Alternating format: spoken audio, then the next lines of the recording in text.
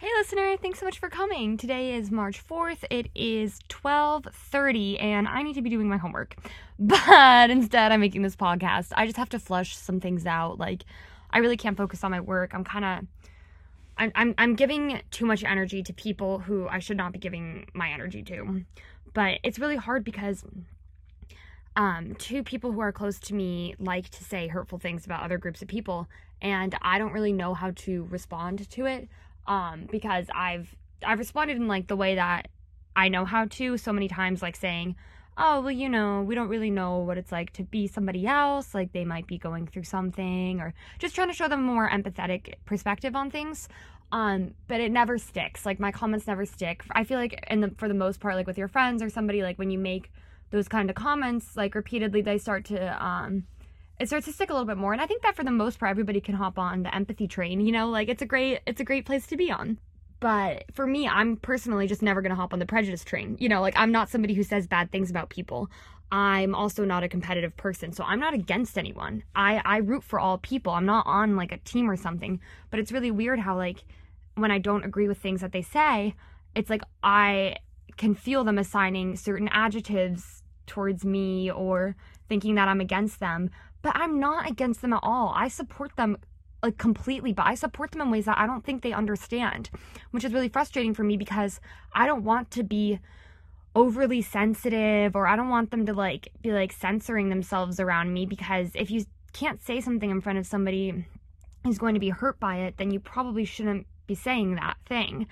It's just really frustrating for me because I think that I know that everybody has an abundant amount of compassion, but they think that compassion is conditional. If you are empathetic towards one person, you can't be empathetic towards another person. And I know for a fact that's not true, because I'm somebody who has always had sympathy for the villain. Okay, as a Rolling Stones fan, I'm mad at myself for saying that. I should have said sympathy for the devil. That was absurd. But it's true. My compassion has always extended to the people being hurt and the person who's doing the hurting. And it's not more or less compassion. It's a feeling. It's immeasurable, and it's abundant. You don't have a limited amount of compassion. I think that everybody has an abundant amount of compassion. And that's something I learned from my mom too about love, but I think it also applies to compassion and empathy. Right. So anyways, it's just really frustrating. How do you, because it's a feeling, I can sense it. They're not saying oh, she's not with us, but I can tell that's how they're feeling. And I don't want to be making assumptions, because I don't think that's ever okay to make assumptions about other people, because again, I'm a really big reader, and you always see in books that it's a really popular plot pattern for a disgraced villain whose name and reputation has been tarnished. Ew, what a gross word, tarnished. Has been ruined. Okay, that's a prettier word. And then you find out that they actually were a hero, and they actually did a lot of good, but just nobody knew, and people had the wrong information. And so that's something that I read about all the time in fiction, and you hear about it too in nonfiction and real life. So that just taught me that we really don't always have all the information, so we do the best with what we can. And I think that there are people who hear information and then draw conclusions about it, but they don't use the core values of empathy, inclusivity, and support for other people. It's they draw conclusions out of fear, insecurity, and fear. So for me, that's just really frustrating, because I don't know how to communicate with them, because it's an unsaid feeling. I can sense that it's almost like being othered. I'm the weird one for not hopping on the prejudice train. I'm weird for that. So, but it's just frustrating for me, because I can see the potential that they have to learn and grow and be people who support other people. And that's always just the best thing that you could ever do. And it's the most incredible feeling if you just let yourself do that. If you just stop feeling threatened, or stop feeling competitive and seeing things as for or against you. If you aren't viewing, if you don't see, wow, what am I even saying right now? If you are somebody who is not for or against other people, if you're somebody who just decides that you are always for people, you are always going to support people and beings and everyone and everything, you're supporting them to be better, you're supporting them to find security and love and comfort. Like if you decide that you are always supporting that for every single person, then life is not a competition. Then you don't see people as being for or against you once you drop that mindset of being for or against other people.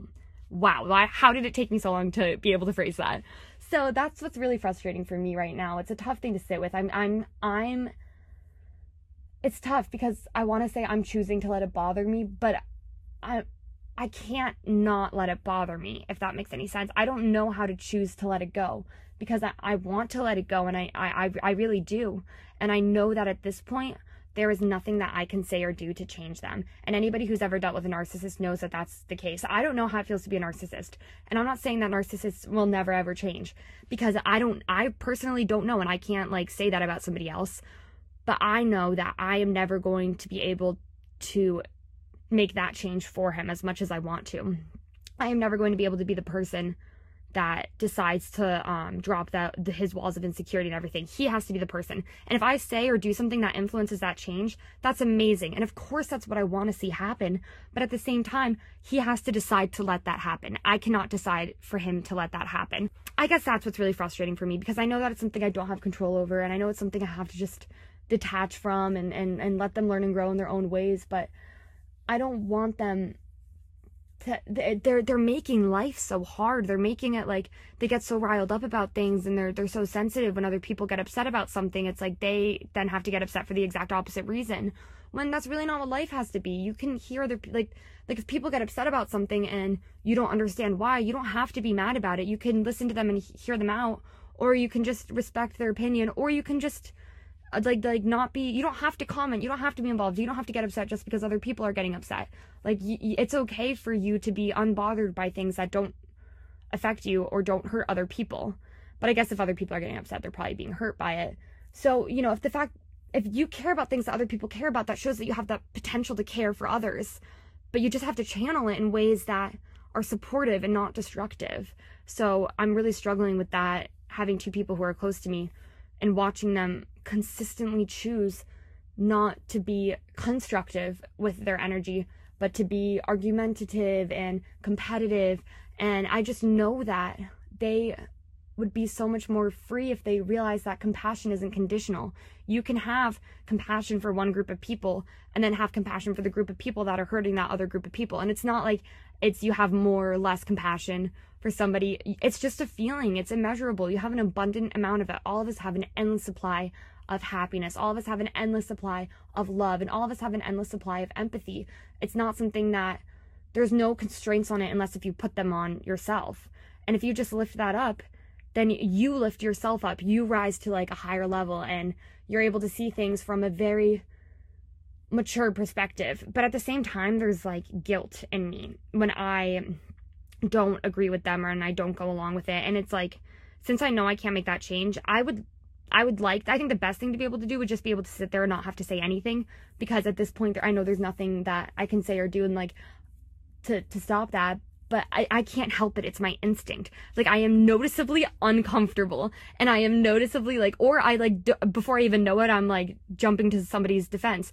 And it's kind of like, I'm just putting myself at risk for no reason, because it doesn't seem like they're ever gonna change or anything like that. But I really can't help it. It's just who I am. And I just wish, I don't know how to open the door for that larger conversation and address like the underlying tensions of like that competitive nature. Like, I don't know how to negate their competitive nature, because then it makes me feel, it drags me down. And as much as I want to say they can't bring me down, but they can meet me at my level, and that's awesome. And like I would love to see them rise to a, I don't mean to sound like I'm being all like conceited and like, I'm such a great benevolent person. Like, I don't think I'm any better than them.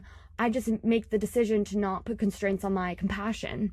And that's a decision that they're not making. And I don't know how to open up that conversation for them in a safe way for me, like that protects my, you know, well-being, and in a safe and secure way for them to like to have that conversation and tell them that I am love and support them always, and I am always on their team, but I'm also on everybody else's team, and they can be too.